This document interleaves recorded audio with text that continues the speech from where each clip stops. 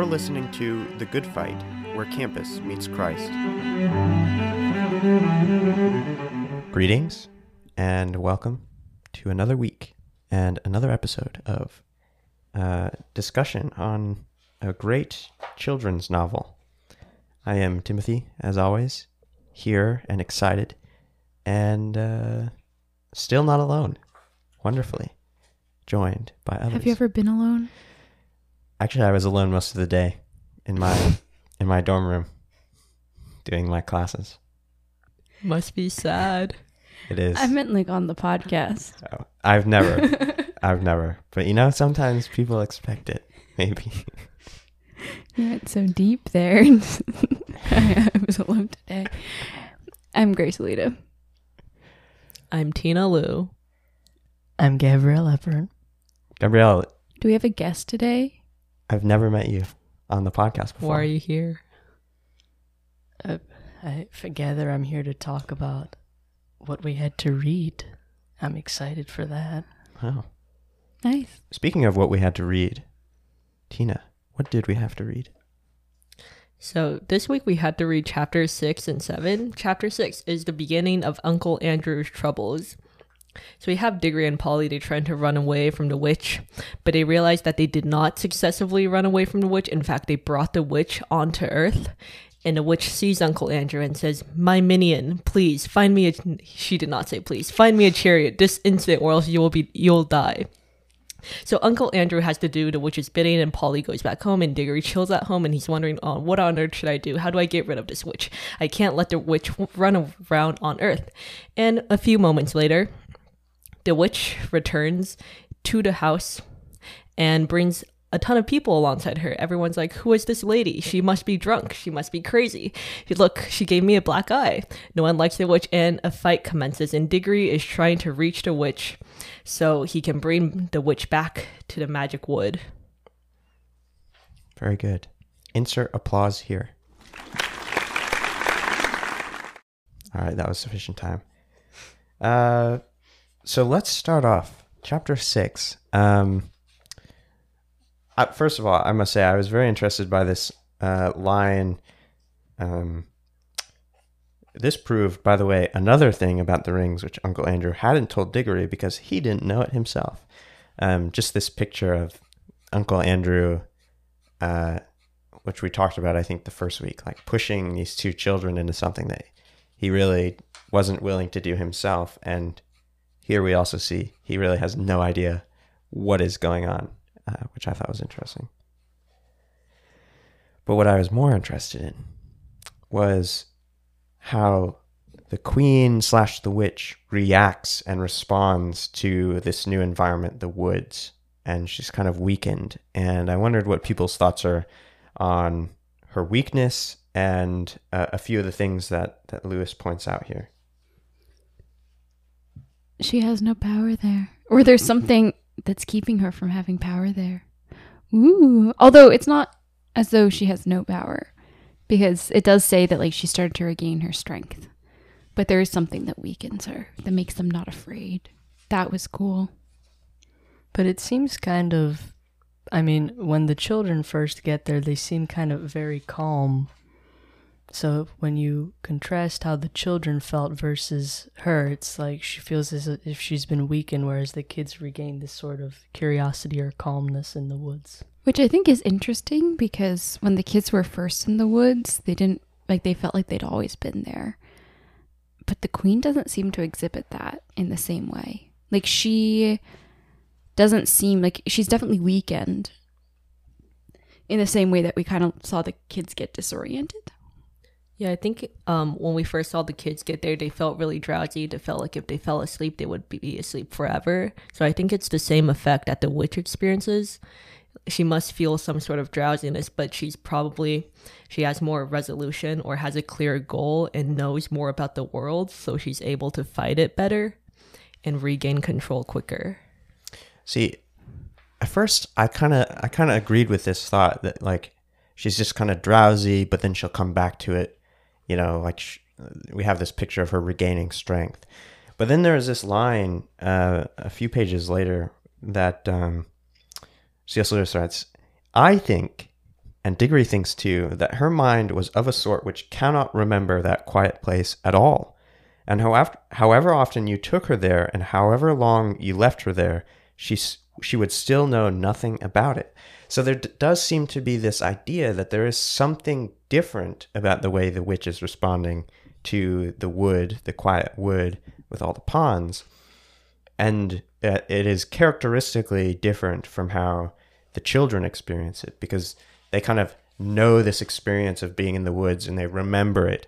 But the witch is completely gone for her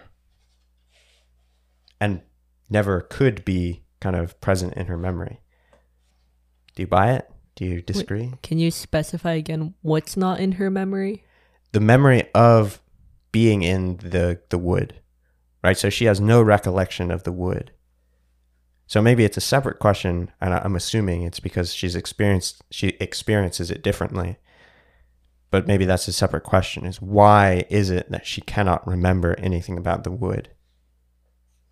It seems as if she kind of forgets quite a few things. Aren't there moments where she kind of doesn't seem to, acknowledge the children as well? Yeah, but I feel like that's different. And here's why. Because we get this specific idea that she forgets about the children because she can't make use of them, right? And this is kind of explaining something we discussed.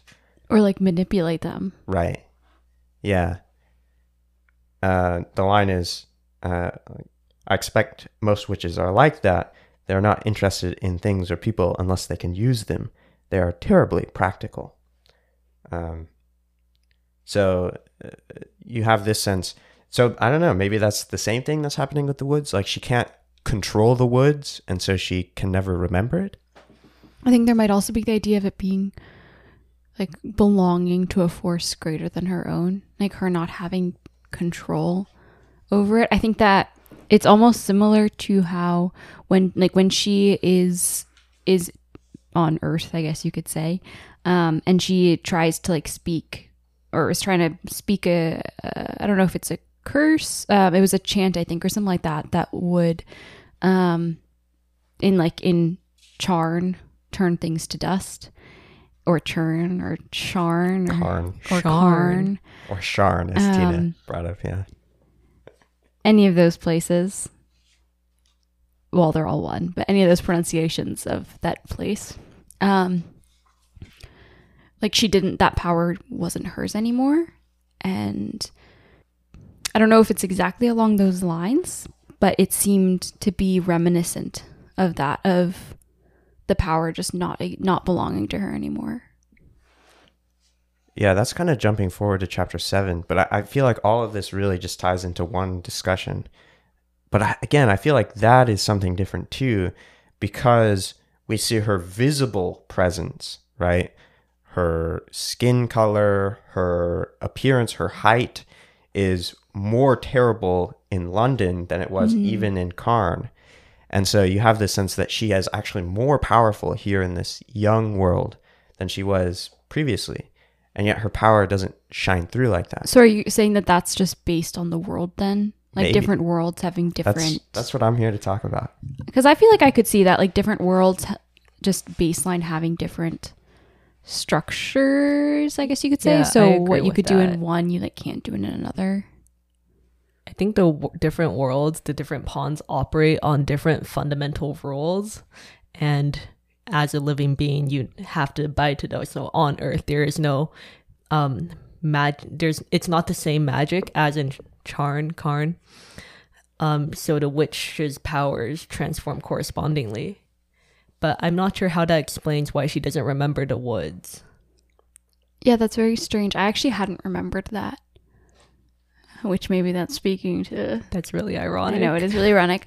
That I wouldn't remember her not remembering. Well, I guess the one thing, if we're trying to see what distinguishes the woods from these other ponds, is how Tina kind of said that these other ponds have certain rules by which they operate. The woods seem to be like a perfect place where it almost seems like people are equalized, kind of. Are they really equalized in that sense, though? Because I feel like the witch is brought below where the children are. Right. And so, I mean, we could accept the explanation that it's because they've been there before, they've kind of already adjusted, or we can seek another explanation, which I think have proclivities towards, which is that she actually is almost powerless in a sense in the wood between the worlds. I think I would agree because, I mean, looking at it from a literary perspective, I feel like C.S. Lewis would have been clear. Like, he would have given her the same symptoms that the kids did if that's what he desired. But it's clear that what she's experiencing is greater than what they experience and also much different. That, like, there seems like there's an interesting parallel or connection between the children not remembering where they were from when they were in the woods and the witch not remembering she was in the woods when she's out of it. They seem distinctly different, I guess is what I'm trying to say. Almost diametrically opposed, right? That for them, the experience in the woods is perpetual, it's continuous, it's everlasting. But for her, it's non-existent. There is no experience of the woods. I have a theory.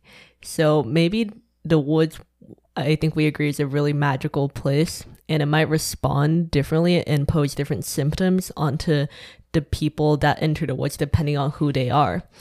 The children enter the woods, I think, because they are representations of the good. They are the protagonists of the novel. And it seems that they need to utilize the woods to travel between the worlds to accomplish some sort of mission to make the worlds collectively a better place. But the witch, if she is Jadis, if she's the same white witch as in The Lion, the Witch, and the Wardrobe, she is the absolute evil. And if she had knowledge of the woods, she would only take advantage of it. Yeah, I think that's a good point. It's like protecting from her, because if she had that power, it wouldn't, like, she would be using the woods for evil. It's incorruptible. Ooh. That's what I was also thinking. The woods almost seems very pure. Yeah. Almost Edenic. Like a garden. Ooh. Which I think plays very well into your analysis, Tina, of like the good guys have a feeling of peace in it. Although it's interesting that it's almost a dangerous level of peace. Right. But the witch, like, she just doesn't, like, she's completely weakened. She doesn't remember it. It's very interesting. But I do think that is a good assessment of it there. I do want to talk a little bit about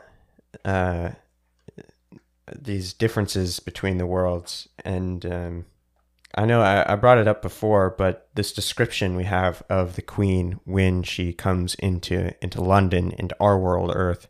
And I wondered what you guys made of that. Now that you saw her in the wood, this is the line, Queen Jadis looked different. She was much paler than she had been, so pale that hardly any of her beauty was left. And she was stooped and seemed to be finding it hard to breathe. Oh no, never mind. This is this is not the right quote here. This is her in the wood. Now I have to find the right quote. Oh, here we go. In Cairn, she had been alarming enough. In London, she was terrifying. For one thing, they had not realized till now how very big she was. Hardly human, was what Diggory thought when he looked at her. And he may have been right, for some say there is giantish blood in the royal family of Cairn. But even her height was nothing compared with her beauty, her fierceness, and her wildness. She looked 10 times more alive than most of the people one meets in London. I thought that was interesting, especially because when we first meet her in Charn, she's beautiful, she's tall, like there are all the things that are, and she's terrifying. And so it's when I first conceived of her in my mind, I didn't conceive of it as being possible for her to be more of those things. And it contrasts too. Like, I know I accidentally started reading the wrong paragraph there, but it is interesting to notice like those descriptions are very close to each other. and the contrast between them is very stark. So do we think on Earth, so in Charn, we know that the witch is using magic. So on Earth, is her magic wearing off, or is it stronger because she looks more alive and more beautiful and more terrifying?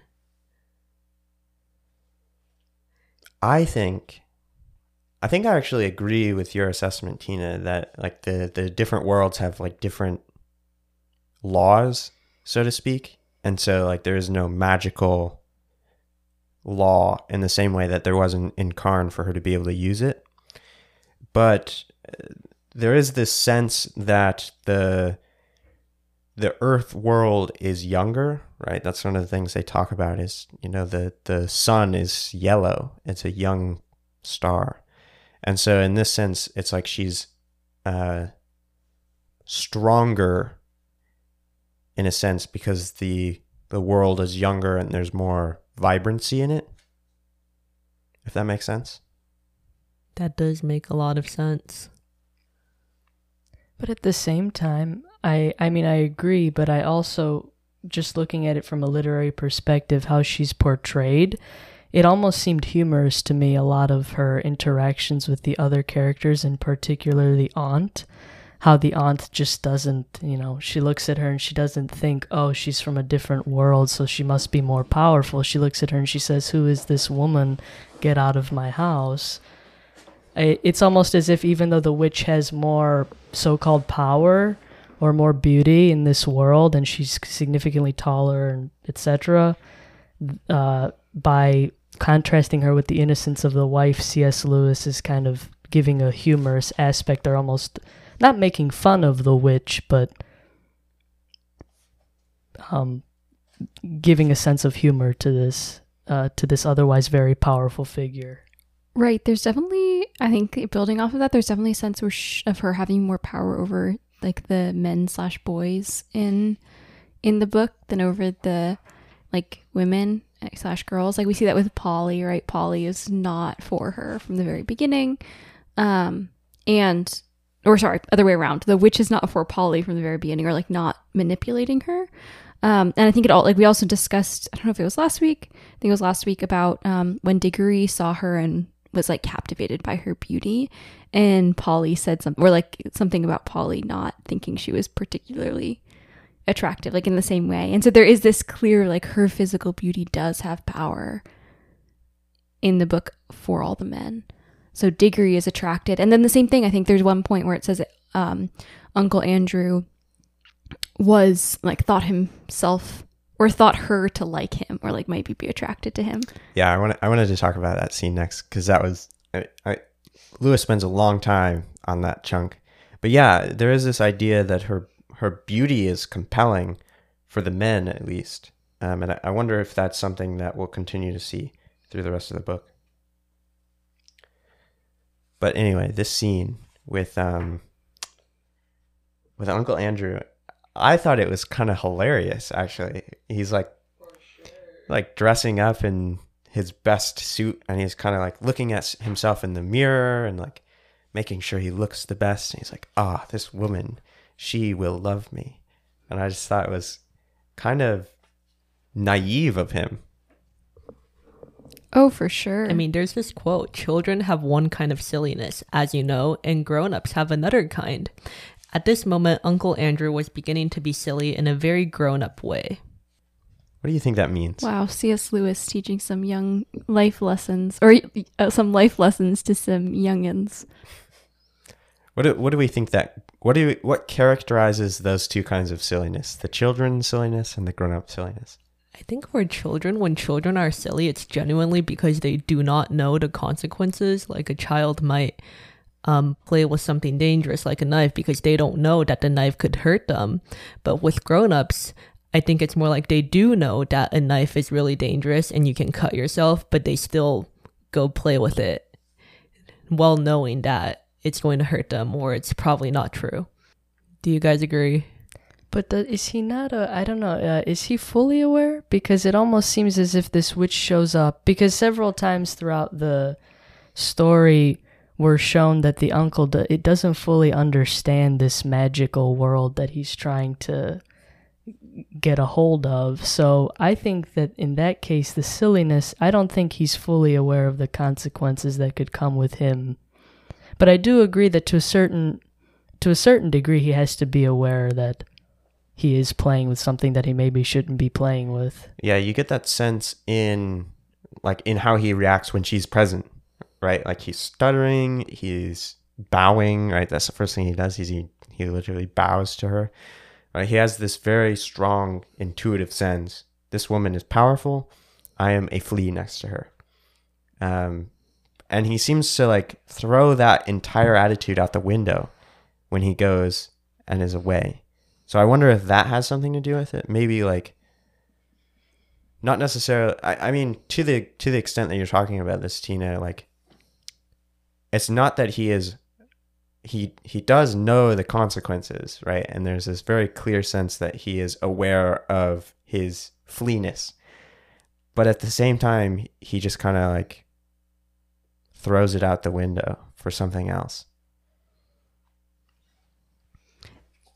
Yeah, I think this is when talking about Uncle Andrew's faults in this chapter, they're very practical. Like they're very, very practical. Like there's this first one we see about this idea of like vanity.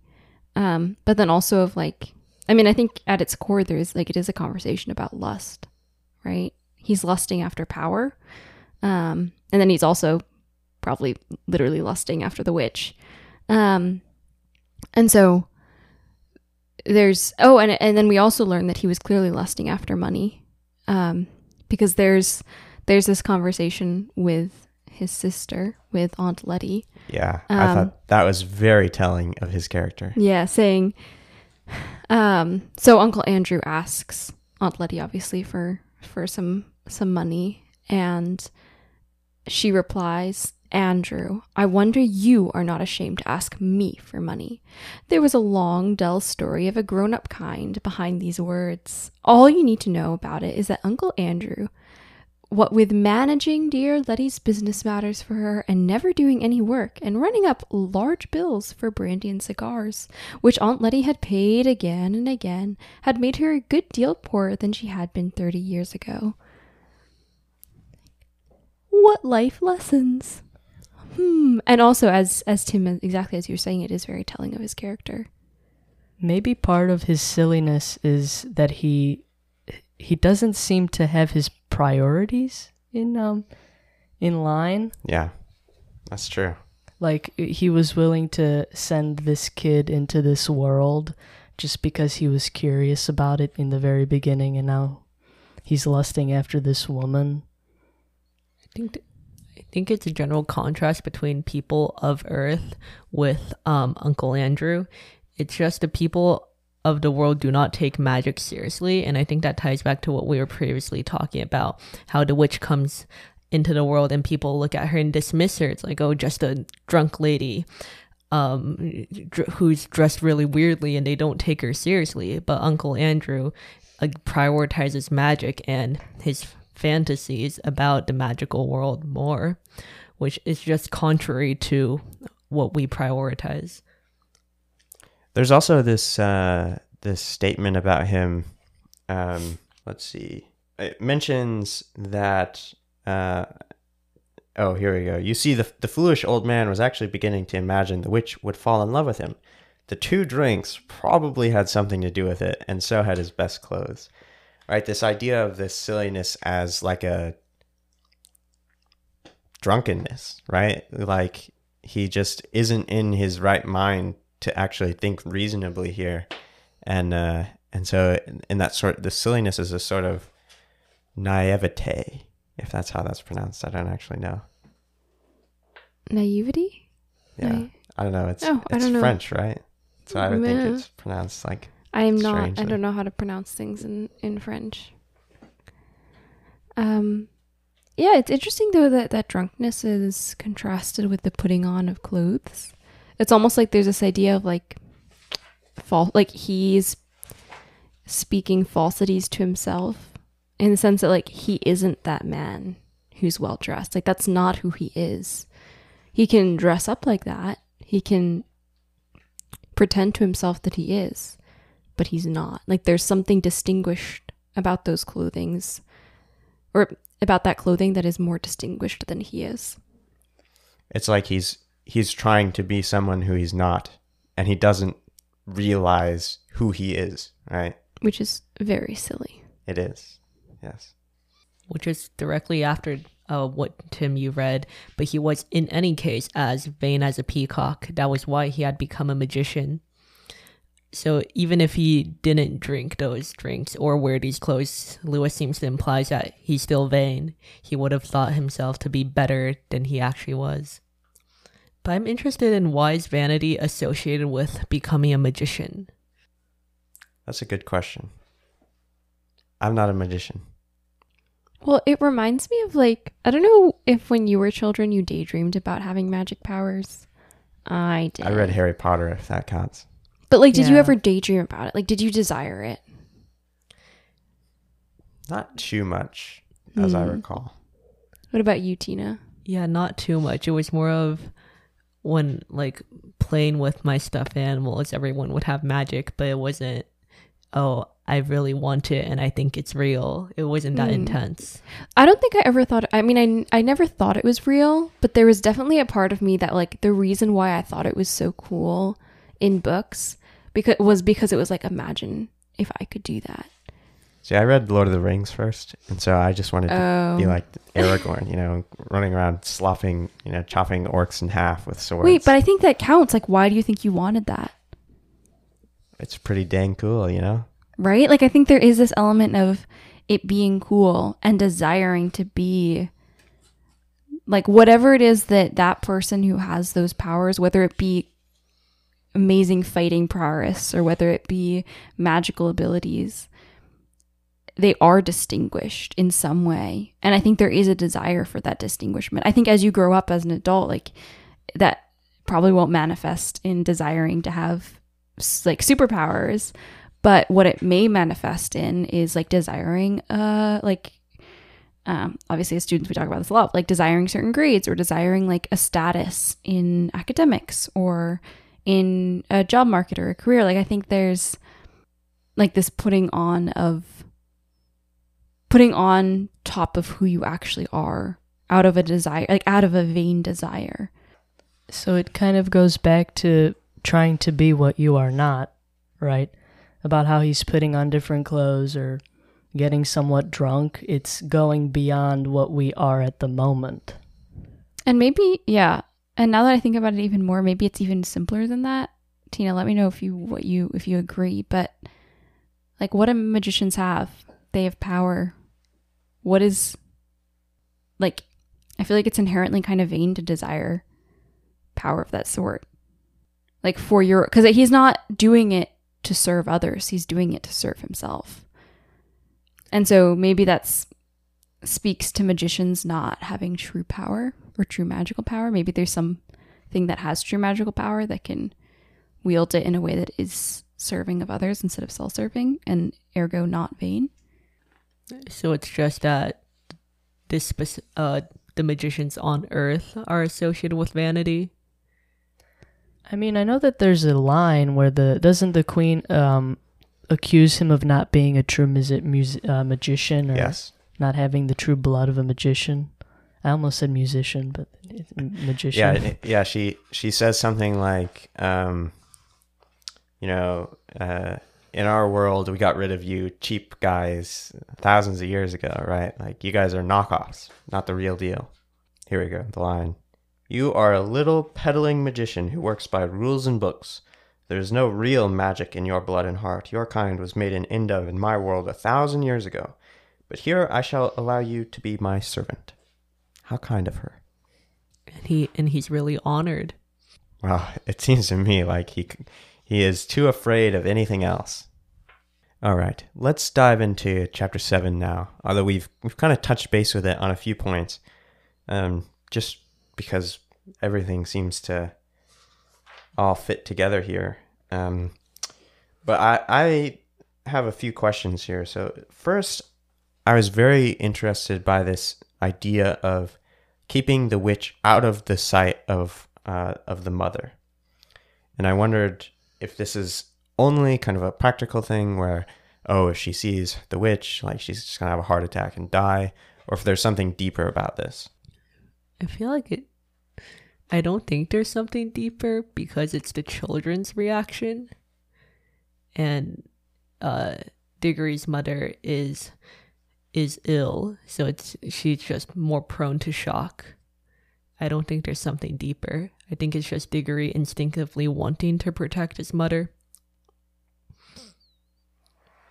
I feel like that's also a very childlike perspective of your parents. Like, I know when there were times when I like did something that I perceived as wrong, or like did something that like I could tell had bad consequences, and there were times where like I wanted to fix it without my parents ever knowing, because I wanted them to be pleased, or I didn't want to like tell them that I'd messed up, or like disappoint them. And I feel like that, although I think as Tina's saying, there definitely is something deeper about his love and care that we saw in the first chapter for his ailing mother. I wonder if there might also be like a secondary level of, this isn't the thing that I want her to know, like I did, or that I contributed to. Like, if anything, I'll tell her, like, not if anything, but like, I'd rather her know after I've solved it than before.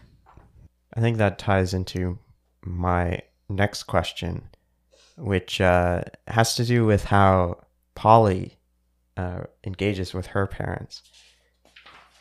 She tells the truth, sort of. I think in the best way that she can explain it, and then how Polly's mother reacts to that. She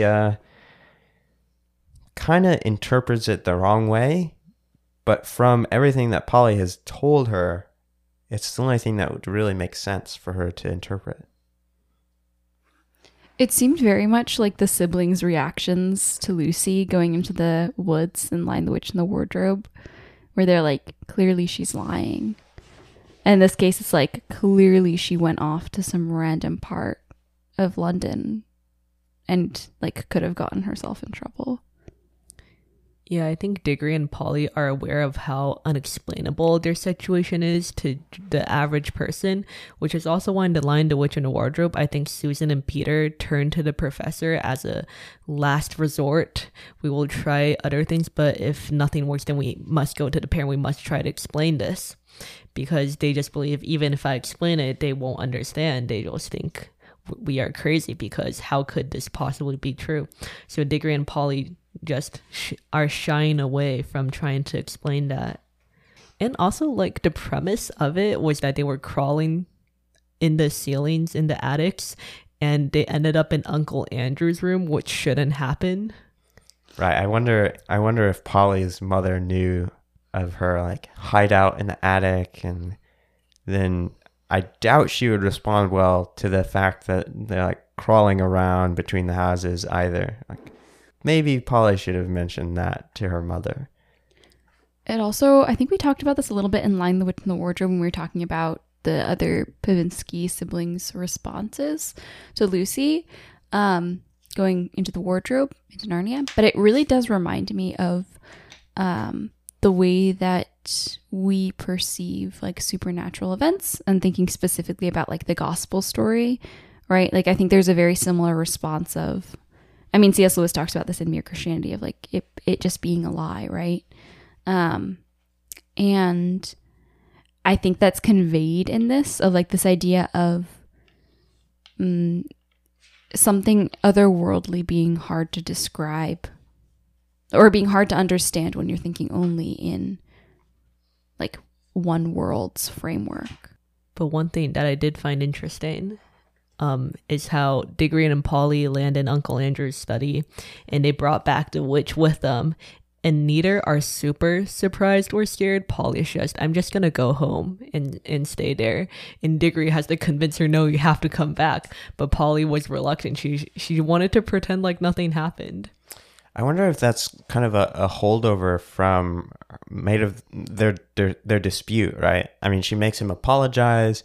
I wonder if she's just mad at him for like, you're the reason why everything is wrong, so you're the one who's going to have to fix everything, and I'm just going to go home and have a peaceful evening and let you deal with all the consequences for your own actions.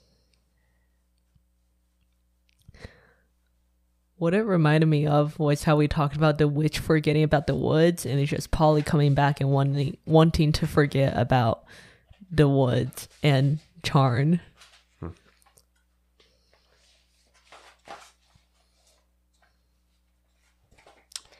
Maybe we can turn to two more passages here. First, the second one is like the second half of the chapter, so it's a long one. But first, the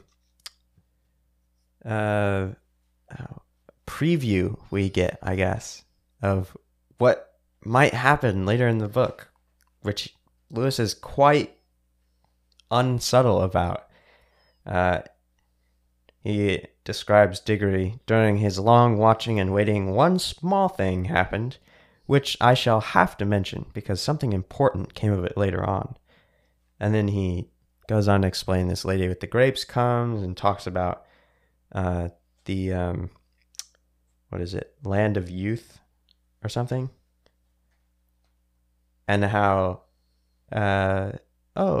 maybe there is this land of youth that we can reach through the woods between the worlds and make mother well again. I just thought that was interesting. Dun, dun, dun. Fruit garden man. This part definitely, it reminded me of when he first went into the woods to help Polly to bring her back, because it seems as if he keeps going back into this world to help people, but then he always ends up making things a lot more chaotic. Or at least things don't happen how he expects to. Right. To put it lightly, I suppose. It's But like, yeah, I think that's a good maybe indication of his character, right? Like we talked in a couple weeks ago about how he knew he had a duty to follow Polly in and to save her, and he knew he must do it. And so I wonder if that's the same compulsion he's feeling here, like compassion with a sense of duty. Yeah, I like that reading. Anyway, the last passage I want to discuss here is this whole last scene with the horses and the buggies and the police and the crowd and the crash and the lamppost. Lamppost, what? And all of these people with nice accents. So what do we take out of these last scenes here? So much is going on. I think that is one reading, just all the different voices, the different accents, just supplement how chaotic it is and how much there's to process. Yeah, you get that sense too, right? Like most of the previous two chapters have been kind of slow moving. You know, they kind of jump from little action to action with a lot of description between the conversations and everything. And now all of a sudden it's just like so much action, even in the reading, right? Like you feel how quick everything is happening just while you're reading. It's a very fast moving passage. I find it interesting that a lot of the players in here, like the police and the cabbie, are not necessarily authority figures, but people that you think, well, when you're with a cabbie, he's kind of leading you somewhere. When you're with a policeman, he's supposed to enforce the law. And then you have this very powerful figure that's the witch. It's like when you have powers from different worlds coming in, there's bound to be some sort of conflict between them. We could say the same thing for the Aunt Letty. She's like the one in charge of the household, the one who has the money, and she gets into a fight with the witch too. Yeah, especially when we look at the witch's goal, right? She's like, oh, I'm here to take over the world. And, well, naturally, you're going to run into some opposition when that's your goal.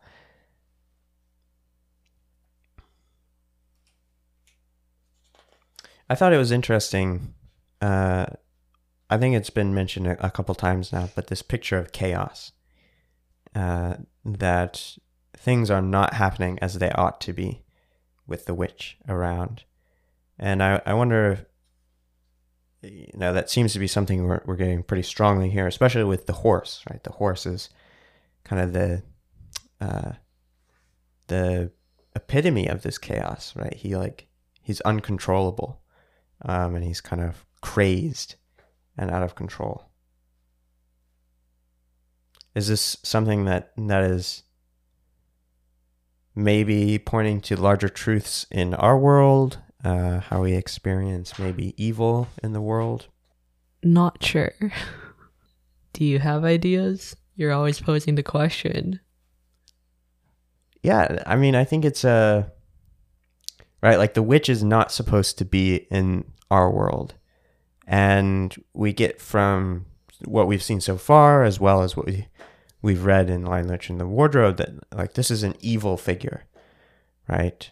And so you kind of see how, the world is falling to pieces, right? It's not operating how it ought to be. And there's chaos in the streets, and all these authority figures, as were pointed out, like they can't control it.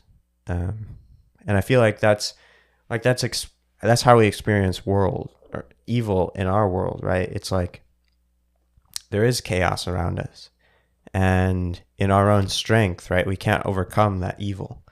But there is a power that does overcome the evil, and I think we will see it later on in this book. I see what you're getting at. Dun, dun, dun. And in this moment, we just have Diggory, who sort of knows what's going on, trying to salvage the situation. He's trying to get to the witch to bring the witch back to the woods. Last thing. I promise this is the last thing. What do people think about the witch calling the cabbie man a dog? Dog, came her cold, clear voice, ringing loud above all the other noises. Dog, unhand our royal charger. We are the Empress Jadis. I was more interested in the latter part of that sentence. We? Yeah. Who's we? That was interesting. Royal we. It seemed very much like a royal we. Wait, a royal we? Yeah, have you ever heard of the royal we? No. It's like a use. Is it I don't think it's grammatical. It's just when a singular person uses we, often like a royal, like someone of royalty, so like a king, because it is their decision, but they're making the decision for an entire nation. So it's like, we are happy, we are sad, right? Because they are the basis of happiness or sadness. It doesn't matter what anyone else is. I'll have to Google it, but it's a like how to define it properly. But Gabrielle, you seem to almost have an idea of how to define it. I was going to talk about the dog part because... Yes, thank you. That's what I asked about. Because we see animals come up a lot in this story, and every time they do, they seem to... I mean, I believe they were guinea pigs, right? That the uncle was kind of doing experiments on. Their tools, right, that are used by people that are trying to gain knowledge or power or whatever have you. So her calling a human being an animal, dog, it's like it's something that she can use. It's not a being. Yeah, I like that reading. Yeah. Want to respond, but first to confirm, is the royal charger the horse? Yeah. Okay, which is kind of yeah. I mean, it kind of ties into what we were talking about with Uncle Andrew, like just this unrealistic expectations. Like this horse is out of control. It's just a cabbie horse. It's not a royal charger. But it just contrasts with how the witch dehumanizes the cabbie and calls the cabbie a dog, but immediately elevates this horse. And it's like royal charger. So it's probably in her world, horses are more valuable. I have no idea. Well, yeah, I don't know. Maybe not necessarily that the horse is valuable in itself, right? But that it's fulfilling its role as like this royal steed, And so in that regard, right, it's like it's where it's supposed to be. And the Cabby Man is like trying to break out of the mold that the witch wants him to be in, right? He's trying to control what he shouldn't have power over in her mind. And so he is not in a position where he could be like a royal slave. Instead, he's a dog, right? Not that because I don't think necessarily saying a royal charger is like a compliment. It's just the way that the witch thinks things should be. To kind of go back to your question before this and how you were talking about chaos, maybe part of what makes chaos is when people have different understandings of how things are supposed to be ordered. Because she believes herself to be this empress and she needs the royal steed and she'll take over everything. And the cabbie and other people are like, this is unbelievable. You know, who do you think you are? So maybe part of the chaos on Earth comes from different understandings of what order is. Or I think in this case, maybe it's an understanding of self-imposed order that is contrary to the natural order. I think that is a nice summary of just source of conflict in general, just opposing views of what the order of things. And we saw that between Polly and Diggory too. When they were in the woods, Diggory says we should of course explore first, but Polly believes we should first make sure our backs are covered and that we can go home first. So it's because of their opposing ideals of order, they had conflict and tension between them. Yeah, but I think we always know which one is kind of the right one, right? Like it's very clear, oh yes, you should make sure you can get back home before you go explore somewhere else, right? So it's, I don't know, like there is definitely the source being a kind of the misunderstanding or the different interpretations, but I think it's usually quite clear, like, oh, one of these is definitely the correct, at least in the novel. Anything else to say before we wrap things up? Nothing. All right, Gabrielle, do you know how to contact us? I believe that you can find us on Facebook. And are we on other forms of social media? Facebook and Instagram at The Good Fight Pod. And our email is, over to you, Tina. Our email is witnessthegoodfight@gmail.com. Woo! Please send us an email. We are deprived of attention. Yes, this is true.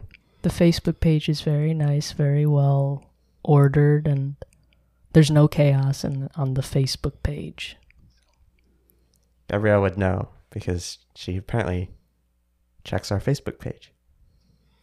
Aww. As everyone should. Indeed.